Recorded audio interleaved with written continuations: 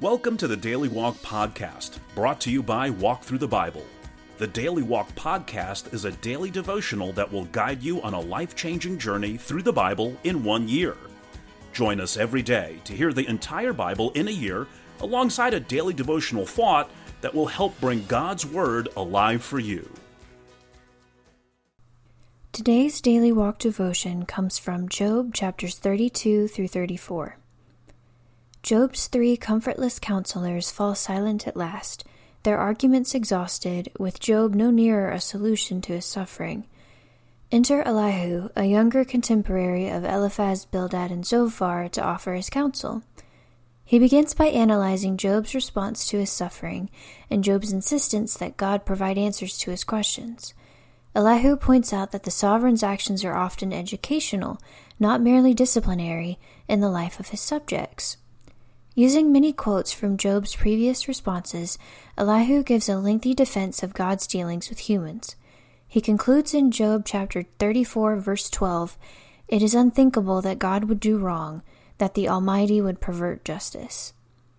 Now let's listen to Job chapters 32 through 34. Job 32. So these 3 men stopped answering Job because he was righteous in his own eyes.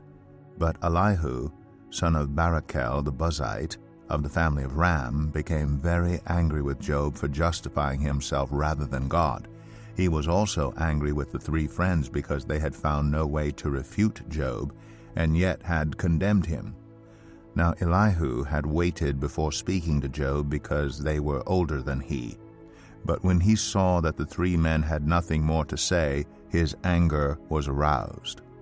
So Elihu, son of Barachel the Buzite, said, "I am young in years, and you are old.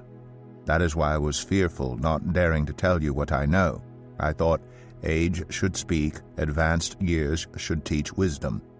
But it is the Spirit in a person, the breath of the Almighty, that gives them understanding.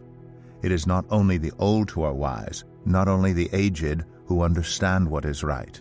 Therefore I say, listen to me. I too will tell you what I know. I waited while you spoke. I listened to your reasoning. While you were searching for words, I gave you my full attention. But not one of you has proved Job wrong. None of you has answered his arguments. Do not say, we have found wisdom. Let God, not a man, refute him. But Job has not marshaled his words against me, and I will not answer him with your arguments. They are dismayed and have no more to say. Words have failed them. Must I wait now that they are silent, now that they stand there with no reply? I too will have my say. I too will tell what I know. For I am full of words, and the Spirit within me compels me. Inside I am like bottled up wine, like new wineskins ready to burst. I must speak and find relief. I must open my lips and reply. I will show no partiality, nor will I flatter anyone. For if I was skilled in flattery, my Maker would soon take me away. Job 33. But now, Job, listen to my words. Pay attention to everything I say. I'm about to open my mouth. My words are on the tip of my tongue. My words come from an upright heart. My lips sincerely speak what I know. The Spirit of God has made me. The breath of the Almighty gives me life. Answer me then if you can. Stand up and argue your case before me. I am the same as you in God's sight. I too am a piece of clay. No fear of me should alarm you, nor should my hand be heavy on you. But you have said in my hearing, I heard the very words. I am pure. I have done no wrong. I am clean and free from sin. Yet God has found fault with me. He considers me his enemy. He fastens my feet in shackles. He keeps close watch on all my paths. But I tell you, in this you are not right, for God is greater than any mortal. Why do you complain to him that he responds to no one's words? For God does speak, now one way, now another, though no one perceives it. In a dream, in a vision of the night, when deep sleep falls on people as they slumber in their beds, he may speak in their ears and terrify them with warnings, to turn them from wrongdoing, and keep them from pride, to preserve them from the pit, their lives from perishing by the sword. or someone may be chastened on a bed of pain with constant distress in their bones, so that their body finds food repulsive and their soul loathes the choicest meal. Their flesh wastes away to nothing, and their bones once hidden now stick out. They draw near to the pit, and their life to the messengers of death. Yet if there is an angel at their side, a messenger, 1 out of 1,000, sent to tell them how to be upright, and he is gracious to that person and says to God, "Spare them from going down to the pit. I have found a ransom for them. Let their flesh be renewed like a child's. Let them be restored as in the days of their youth." Then that person can pray to God and find favor with him.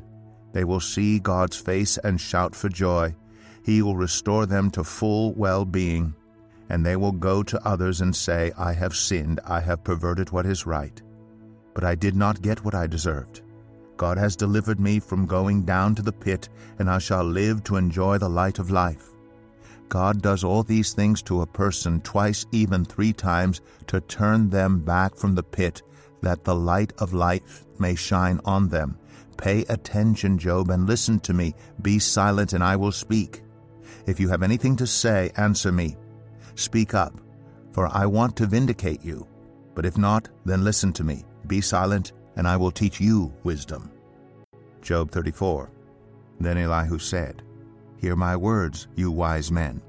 Listen to me, you men of learning. For the ear tests words, as the tongue tastes food. Let us discern for ourselves what is right. Let us learn together what is good." Job says, "I am innocent, but God denies me justice. Although I am right, I am considered a liar. Although I am guiltless, his arrow inflicts an incurable wound. Is there anyone like Job, who drinks scorn like water? He keeps company with evildoers. He associates with the wicked. For he says, there is no profit in trying to please God. So listen to me, you men of understanding. Far be it from God to do evil, from the Almighty to do wrong. He repays everyone for what they have done. He brings on them what their conduct deserves. It is unthinkable that God would do wrong, that the Almighty would pervert justice. Who appointed him over the earth? Who put him in charge of the whole world? If it were his intention and he withdrew his spirit and breath, all humanity would perish together and mankind would return to the dust. If you have understanding, hear this. Listen to what I say. Can someone who hates justice govern? Will you condemn the just and mighty one? Is he not the one who says to kings, you are worthless, and to nobles, you are wicked? Who shows no partiality to princes, and does not favor the rich over the poor? For they are all the work of his hands. They die in an instant, in the middle of the night. The people are shaken, and they pass away. The mighty are removed without human hand. His eyes are on the ways of mortals. He sees their every step. There is no deep shadow, no utter darkness where evildoers can hide. God has no need to examine people further, that they should come before him for judgment. Without inquiry, he shatters the mighty and sets up others in their place. Because he takes note of their deeds, he overthrows them in the night, and they are crushed. He punishes them for their wickedness, where everyone can see them. Because they turned from following him and had no regard for any of his ways, they caused the cry of the poor to come before him, so that he heard the cry of the needy. But if he remains silent, who can condemn him? If he hides his face, who can see him? Yet he is over individual and nation alike, to keep the godless from ruling, from laying snares for the people. Suppose someone says to God, I am guilty, but will offend no more. Teach me what I cannot see. If I have done wrong, I will not do so again. Should God then reward you on your terms when you refuse to repent? You must decide, not I, so tell me what you know. Men of understanding declare, wise men who hear me say to me, Job speaks without knowledge, his words lack insight. Oh, that Job might be tested to the utmost for answering like a wicked man. To his sin he adds rebellion. Scornfully he claps his hands among us and multiplies his words against God. Here is our daily walk devotional thought for today. Can you think of 3 occupations from the world of government, business, medicine, or sports that demand absolute impartiality if the job is to be done correctly? Did you think of things such as a Supreme Court judge, a personnel manager, a surgeon, or an umpire? These are all examples of jobs requiring impartiality in the work world. But what about the Christian life? How impartial does God want you to be? Have you ever given preferential treatment to a prominent guest at church? Have you ever avoided someone who obviously came from a different ethnic, financial, or spiritual background than you? If so, you are exercising partiality, and according to James chapter 2, verse 9, God looks on such treatment of persons as sin. Elihu realized that God is absolutely impartial and expects the same of us. Check up on your personal contacts in your neighborhood, office, or church. What needs to change about your treatment of others so that James chapter 2, verse 1 is true of you? Thank you for joining us today for the Daily Walk podcast from Walk Through the Bible. Be with us tomorrow as we continue our life-changing journey through the Bible in a year. Love this episode of the Daily Walk podcast? We'd love for you to rate and give us a review on iTunes or Google Play. Make sure you subscribe so you won't miss an episode as we walk through God's Word together. For more resources to help you live God's Word, visit walkthrough.org. That's WALKTHRU.org. Walk through the Bible. Take a walk, change the world.